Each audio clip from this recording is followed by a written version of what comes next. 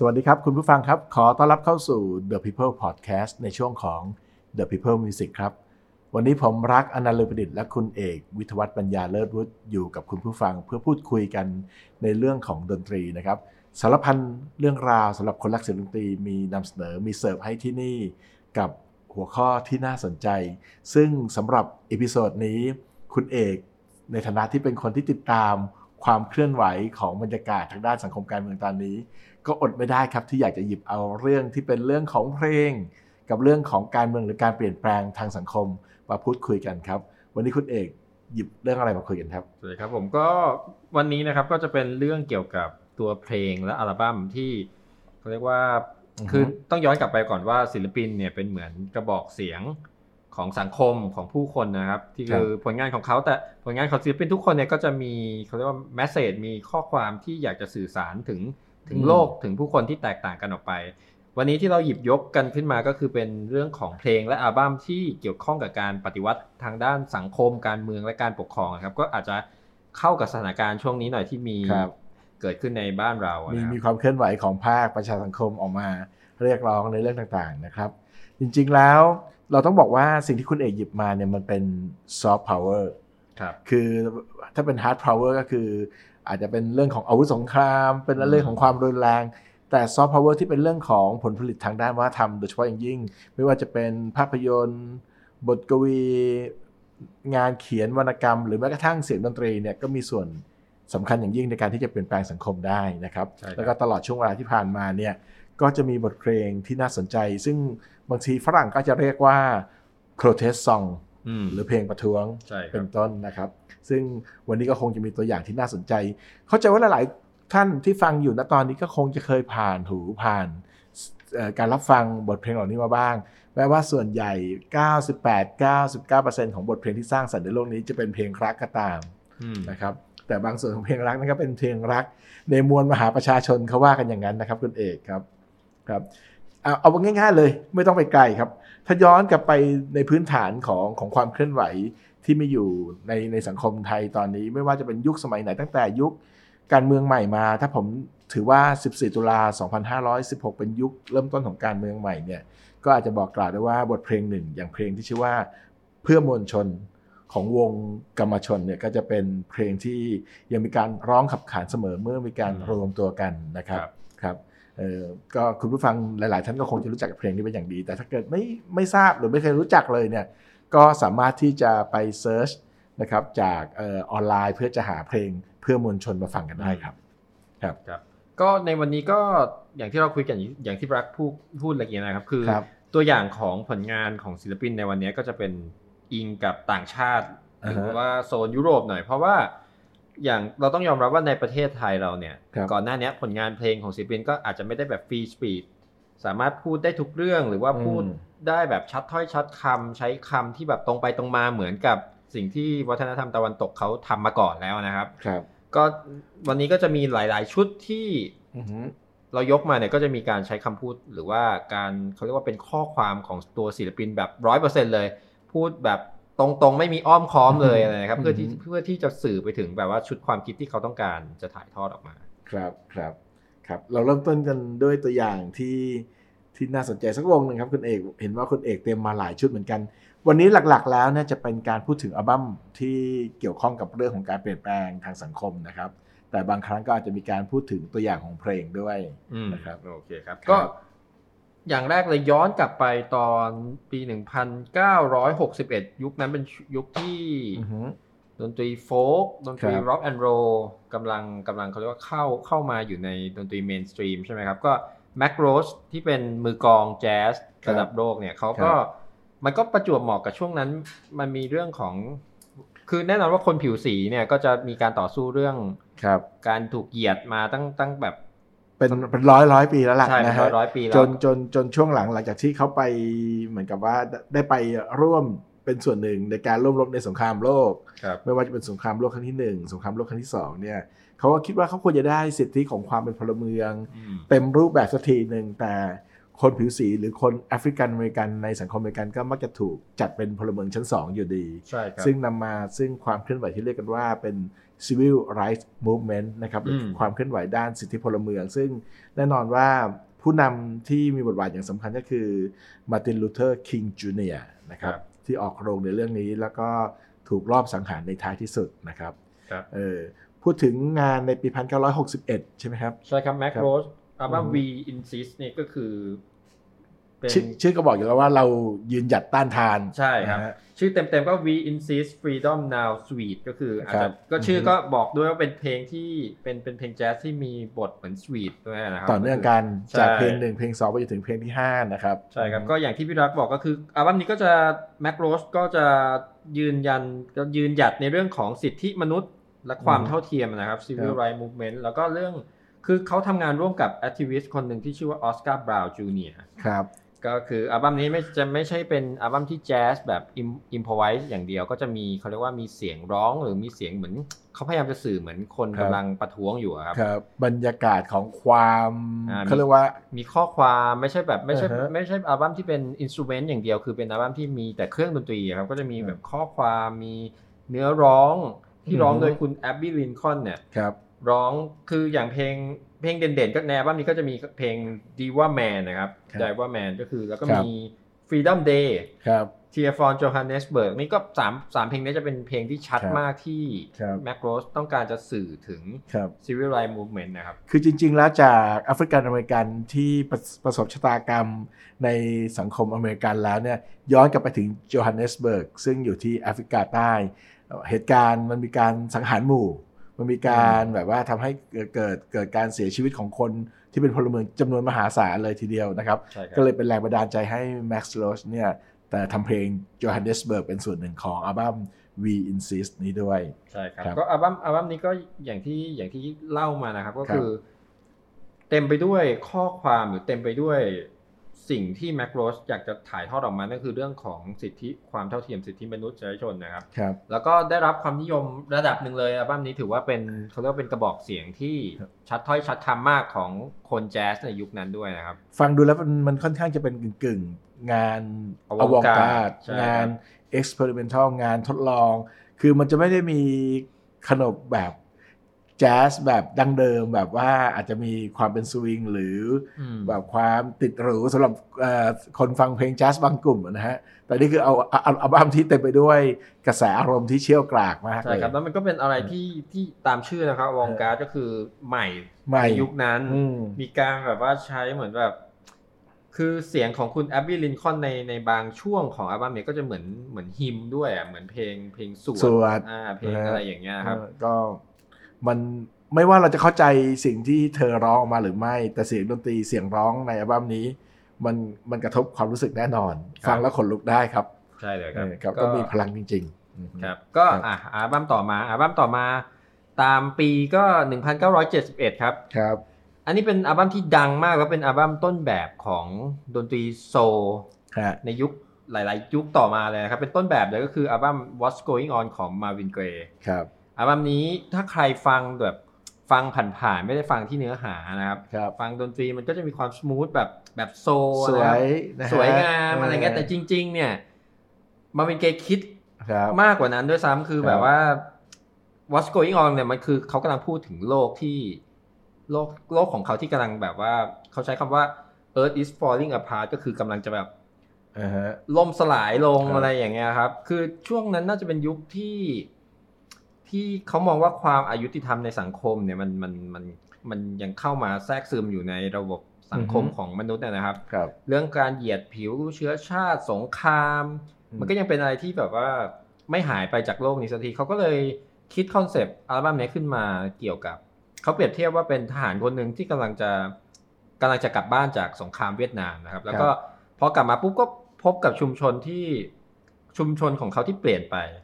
ชุมชนที่ถูกครอบงำด้วยสิ่งต่างๆความชั่วร้ายความสิ้นหวังอะไรอย่างเงี้ยครับก็เลยกลายมาเป็นเพลงหลายๆเพลงที่เขาต้องการจะสื่อออกมาคือ Inner City Blue เนี่ยเพลงดังก็พูดถึงความชั่วร้ายในสังคมอะไรเงี้ย Mercy Me นี่ก็ดังมากก็เป็นพูดถึง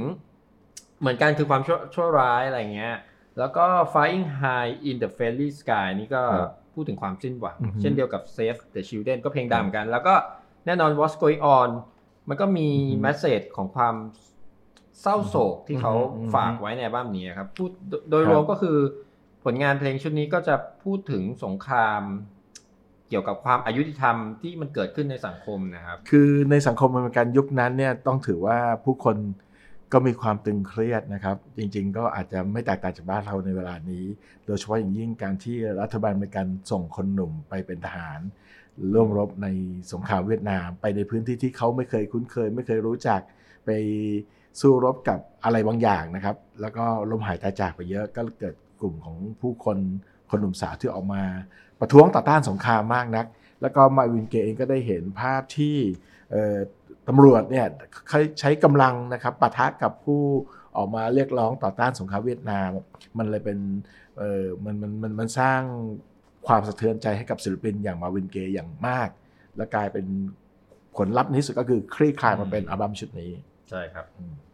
ก็ต่อเนื่องเลยครับอัลบั้มชุดต่อไป The Cash ครับอัลบั้มปี 1977 ชื่อเนี่ยเป็น self title เลยก็คือชื่อเดียวกับชื่อวงเลยครับคืออัลบั้มเนี้ยโจสตาร์เมอร์กับมิกโจนที่เป็นหัวหอกของวงเนี่ยก็คือมันเป็นผมถ้าใครได้ฟังนะครับคือทั้งแท็กทั้งหมดเนี่ยสิ่งที่ทั้งสองคนนี้พยายามจะเป็นแกนนำในการถ่ายทอดออกมาเนี่ยจะพูดถึงสังคมอังกฤษที่แบบว่ามีหลายๆอย่างในตอนนั้นที่เขารู้สึกว่ามันบิดเบี้ยวไปอย่างเช่นเรื่องของเครื่องมือระบบทุนนิยมในสังคมอย่างเงี้ยครับความอายุติธรรมในบ้านเมืองที่เกิดขึ้นมันก็เลยกลายมาเป็นออกมาเป็นหลายๆเพลงอย่างเช่น Career Opportunity หรือว่า White Riot เนี่ยสองเพลงนี้ก็จะพูดถึงระบบทุนนิยมกับความอายุติธรรมในบ้านเมืองของชนชั้นอังกฤษตอนนั้นนะครับโดยเฉพาะเพลง Career Opportunity เนี่ยก็จะมีบางท่อนที่พูดถึงแบบว่าอุ้ยไปไกลๆเลยไอ้พวกทหารพวกทหารเรือทหารอากาศอะไรอย่างเงี้ยครับจะมีท่อนหนึ่งที่พูดแบบนี้เลยแล้วก็แบบว่าพูดถึงความเหลื่อมล้ำทางสังคมอะไรอย่างเงี้ยครับนี่ก็คือเป็นอีกอัลบั้มนึงที่ The Cash เขาเรียกว่าทั้งแทร็กทั้งหมดเนี่ยพูดถึงอารมณ์เกี่ยวกับประมาณนี้เลยก็คือเนื้อหาประมาณนี้ก็คือเกี่ยวกับเรื่องสังคมการเมืองอะไรอย่างเงี้ยครับก็ถือว่าเป็นแมสเสจที่ค่อนข้างจะดูหนักแน่นมากในช่วงนั้นครับจริงๆ Crash นี่ก็ต้องเข้าใจว่า The Clash นี่คือวงดนตรีอังกฤษนะครับในสไตล์ที่เรียกกันว่าเป็นพังร็อกนะครับแอคทีฟอย่างมากในช่วง 70s นะครับก่อนที่จะมี The Clash ก็ต้องขอบคุณวงดนตรีอังกฤษรุ่นพี่อย่าง The Beatles Rolling Stone ที่พยายามกระชากหน้ากากสังคมศักดินาอังกฤษนะครับซึ่งก่อนหน้านั้นก็คือสังคมอังกฤษก็จะมีรังกิ้งอยู่ค่อนข้างเยอะนะครับวันดีคืนดีชนชั้นแรงงานอย่างนี่แหละฮะอย่าง The Beatles ก็มาปลดปล่อยเป็นเฟสแรกๆแล้วก็ตามมาด้วยใน 70 เนี่ยก็จะมี The Clash นะครับเป็นวงชั้นนำอีกหนึ่งวงที่น่าสนใจครับใช่ครับก็โอเคครับต่อเลยครับก็คืออีกวงนึงอันนี้วงดังเลยคือ U2 อัลบั้มดังของเขามากเลยคืออัลบั้มชุดที่3คือ War ครับปี 1983เพลงดังๆก็แน่นอน Sunday Bloody Sunday ครับ New Year's Day นี่ดังมากแล้วก็ 40 เนี่ย3เพลงนี้จะถือเป็นตัวอย่างของอัลบั้มชุดนี้ครับแน่นอนว่า War นี่ก็คือแค่ชื่อก็สะท้อนให้เห็นแล้วว่าเกี่ยวกับเรื่องของสงครามใช่ U2 เป็นอีกวงที่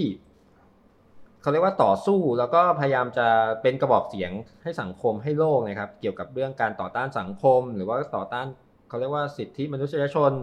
บ่อยๆครั้งพวกเขาก็จะทำเพลงออกมาในลักษณะนี้เยอะมากนะครับโดยเฉพาะอย่าง3เพลงที่ผมยกตัวอย่างมาเนี่ยก็จะมีพูดถึงเรื่องของมาร์ตินลูเธอร์สนับสนุนแนวคิดของมาร์ตินลูเทอร์คิงแนวคิดสันติแล้วก็พวกยุคนั้นก็เป็นยุคที่มีการค้านิวเคลียร์ด้วยเขาก็จะมีเพลงที่เกี่ยวกับแอนตี้นิวเคลียร์ด้วยก็ถือว่าเป็นอีกชุดของ U2 ที่ดังมากๆแล้วก็เขาเรียกว่ามีข้อความที่ออกมาหนักแน่นเหมือนกันด้วยเหมือนกันนะครับครับจริงๆแล้วโดยรากฐานของ U2 เนี่ยก็เป็นวง Irish นะครับซึ่งเวลาพูดถึง Irish เราก็ต้องเข้าใจว่าคำว่า UK หรือ United Kingdom เนี่ยมันไม่ได้มีแค่ British อย่างเดียวมี Irish ด้วยแล้วก็อย่าง Sunday Bloody Sunday นี่ก็จริงๆแล้วก็มาจากที่ทหารอังกฤษเข้าไปเหมือนกับไปยิงไปฆ่าประชากรหรือพลเมืองชาว Irish ที่เมืองเดอรี่ทางตอนเหนือของไอร์แลนด์นะฮะก็เลยเป็นที่มาของบทเพลงเหล่านี้นะครับเท่ากับว่าหลายๆเพลงเนี่ยศิลปินก็สร้างสรรค์ขึ้นมาจากเหตุการณ์จริง ช่ครับนะครับไม่ได้มาจากจินตนาการอย่างเดียวเท่านั้นนะครับแล้วก็เลยแปลเปลี่ยนจากพลังของความคับแค้นให้เป็นข่าวสารเป็นบทเพลงเหล่านี้ออกมาครับครับโอเคครับอัลบั้มต่อไปเลยครับก็คือมาถึงยุคที่ฮิปฮอปกำลังเข้ามาแล้วแน่นอนว่าฮิปฮอปเป็นแนวเพลงที่มีการสื่อสารที่ตรงไปตรงมาใช้คำแบบตรงที่สุดแล้วที่จะตรงได้นะครับนี่พูดถึงยังโอมป่ะฮะไม่ใช่ครับก็อาจจะเป็นฮิปฮอปทั่วไปก็จะมีการสื่อสารแบบนี้อยู่แล้วเป็นพื้นฐานครับปี1000ผมจำไม่ได้1988ครับ Public Enemy นำโดยชักดีเนี่ยก็ปล่อยอัลบั้มชุดหนึ่งที่ถ้าพูดถึง political album เนี่ยก็จะต้องพูดถึงอัลบั้มนี้แน่นอนคือ It Takes a Nation of Millions to Hold Us Back ชื่อยาวมากแต่ว่าชื่อก็ตรงเลยครับเป็นชื่อที่พูดถึงขออีกทีสิ It Takes a Nation of Millions to Hold Us Back ครับโอ้โหก็คือเป็นอัลบั้มที่พูดถึงการเหยียดผิวแน่นอนว่าศิลปินฮิปฮอปยุคนั้นก็จะมีความอัดอั้นในเรื่องของการถูกเหยียดผิวการถูกใช้ความรุนแรงจากเจ้าหน้าที่ตำรวจนะครับแล้วก็บางครั้งเนี่ยถูกยัดยาด้วยครับนี่ทั้งหมดเนี่ยก็คือเป็นข้อความที่ Public Enemy อยากจะถ่ายทอดออกมาจากอัลบั้มนี้ครับก็จะมีเพลงดังๆที่มีที่สื่อสารตรงๆเลยก็คือ Cause Can We Get a Witness เนี่ยก็จะพูดถึงการถูกกระทำโดยเจ้าหน้าที่รัฐที่แบบว่าไม่เป็นธรรมนะครับครับก็จริงๆแล้วเสียงตอบรับของอัลบั้มชุดนี้ก็ถือว่าค่อนข้างดีนะครับในยุคนั้นนะครับยุค90นะครับใช่ครับมันเป็นยุคที่หลายคนถ้าเคยเห็นสัญลักษณ์แบบกำปั้นก็จะรู้ว่าเนี่ยมันเป็นสัญลักษณ์ของคนยุคนั้นของคนผิวสียุคนั้นที่เขาสู้กันเรื่อง Civil Rights Movement เรื่องความเท่าเทียมในสังคมอะไรอย่างเงี้ยครับก็ศิลปินฮิปฮอปในยุคนั้นเนี่ยก็จะโดยเฉพาะ Public Enemy ก็จะเป็นอีกศิลปินกลุ่มหนึ่งที่เขาเรียกว่าต่อสู้ในเรื่องนี้เช่นเดียวกันนะครับครับยังมีไหมครับมีอีกประมาณหนึ่งครับก็แน่นอนว่าวงนี้ทำการบ้านมาเยอะเลยคุณเอกวันนี้ครับวงต่อไปอันตันใจมากนะครับ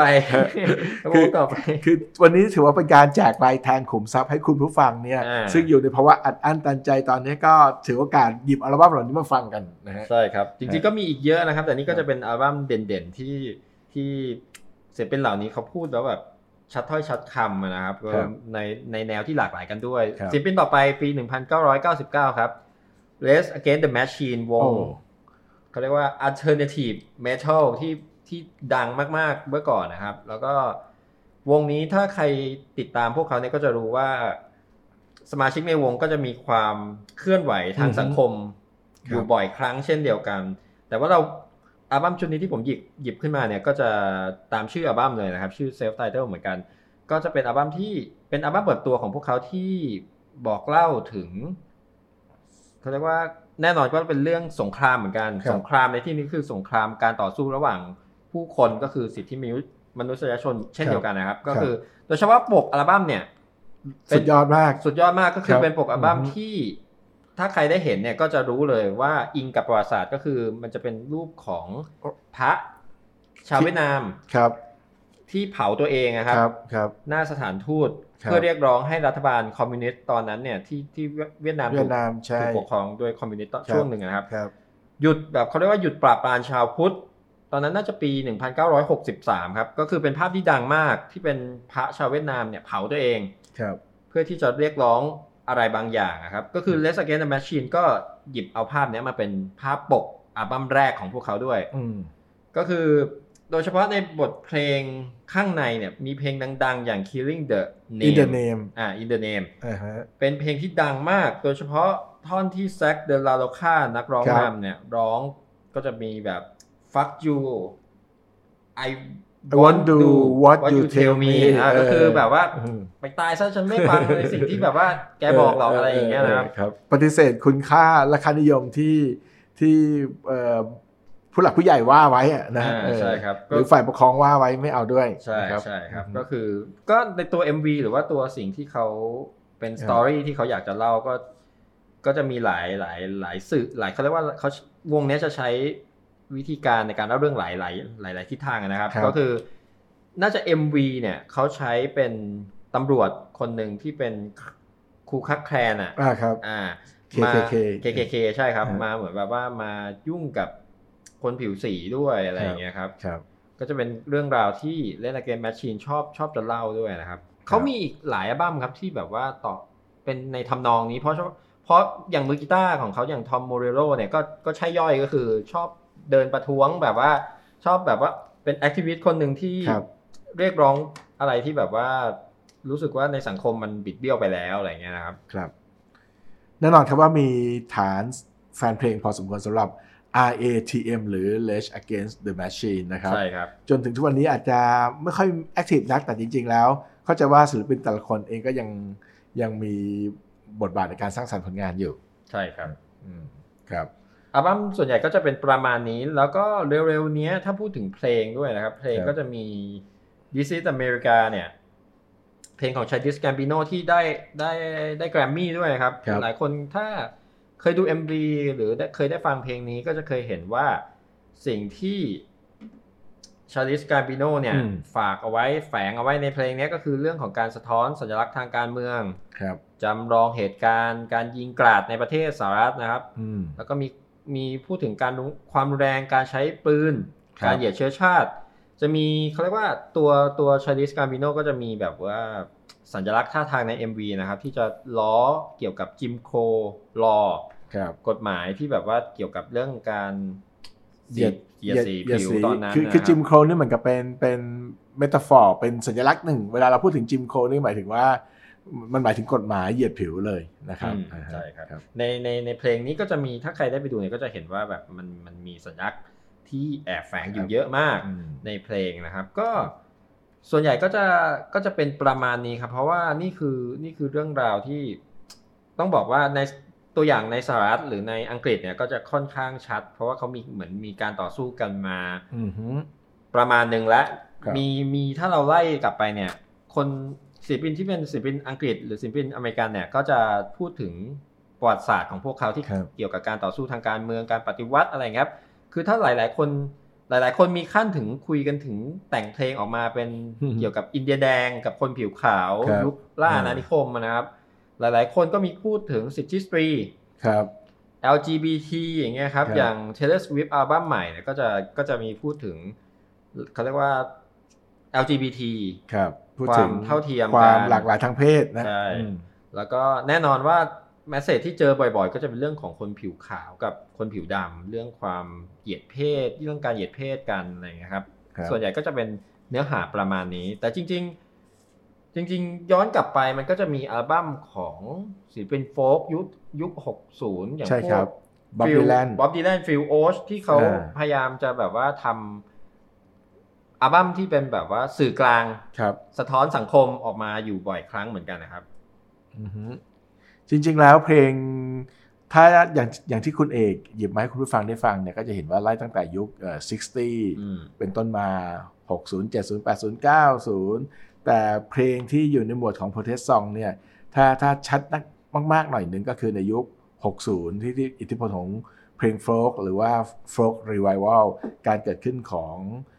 บ๊อบดีแลนนะครับที่เป็นเจ้าของเพลงอย่าง Blowing in the Wind นะคำตอบนั้นล่องลอยอยู่ในสายลมอาจจะดูเนียนๆหน่อยนะครับแต่ก็ยังมีเพลงหลักๆอย่างเช่น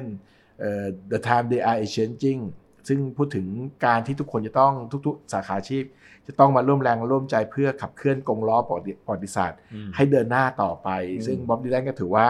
เป็นไอดอลของคนหนุ่มสาวในยุคนั้นเป็นอย่างมากนะครับใช่ครับอัลบั้มนั้นก็จะเป็นอัลบั้มที่ค่อนข้างชัดเหมือนกันครับในเรื่องของการปฏิวัติสังคมการเปลี่ยนแปลงที่อยากจะให้มีการเปลี่ยนแปลงเกิดขึ้นในสังคมนะครับครับถ้าย้อนขึ้นไปอีกถ้าเป็นโฟล์กแล้วเนี่ยก็อาจจะต้องหนีไม่พ้นอย่างศิลปินกีตาร์12สายผิวสีที่เคยติดคุกด้วยนะครับแล้วก็ทางกลุ่มนักมนุษยวิทยาทางด้านดนตรีอลันโลแม็กซ์ก็ไปตามสัมภาษณ์มาก็จะมีเพลงของคุณลีดเบลลี่นะครับซึ่งร้องเพลงอย่าง Good Night Irene ดูเหมือนจะเป็นเพลงรักแต่ในเนื้อหาเนี่ยก็จะแฝงไปด้วยการบ่งบอกถึงสภาพสังคมความบีบคั้นแล้วก็การจะต้องหลุดพ้นจากความกดขี่กดดันเหล่านั้นนะมันมีซ่อนอยู่คือถ้าคุณเอกบอกว่าเพลงที่พูดถึงการเปลี่ยนแปลงด้านสังคมการเมืองจากที่กล่าวมาเนี่ยเป็นเพลงที่มีการพูดถึงชัดเจนเนี่ยหลายเพลงก่อนนั้นก็อาจจะไม่ได้ตรงนักแต่ก็จะมีการซ่อนความหมายซ่อนนัยยะบางอย่างเอาไว้อยู่ใช่ครับถ้าย้อนกลับมาแล้วจริงๆแล้วก็ยัง ผมขออนุญาตย้อนขึ้นไปอีกหน่อยหนึ่งนะครับเพลงอย่าง Strange Fruit ของ Billie Holiday ปี1939ก็พูดถึงกลุ่ม Ku Klux Klan ที่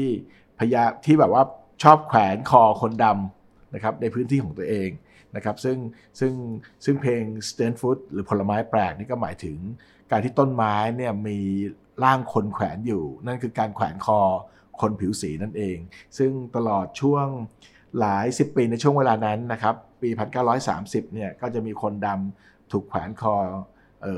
3-4 พันคนโดยที่ตำรวจไม่สามารถจะจับได้เลยนะครับหรือไม่มีการลงโทษผู้กระทำผิดทางกฎหมายแต่อย่างใด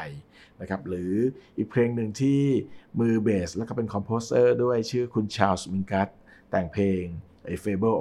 of Flower Bust นะครับที่พอดีมันมีเรื่องรุนแรงเกิดขึ้นในโรงเรียนแห่งหนึ่งที่ไม่ยอมให้เกิด integrated school หรือคือการเรียน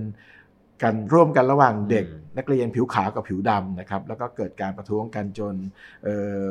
ทางภาครัฐต้องส่งกำลังทหารเข้าไปจัดการเนี่ยนะครับชามินกัสก็รู้สึกว่าฟาวัสซึ่งเป็นนายกเทศมนตรีของเมืองนั้นน่ะ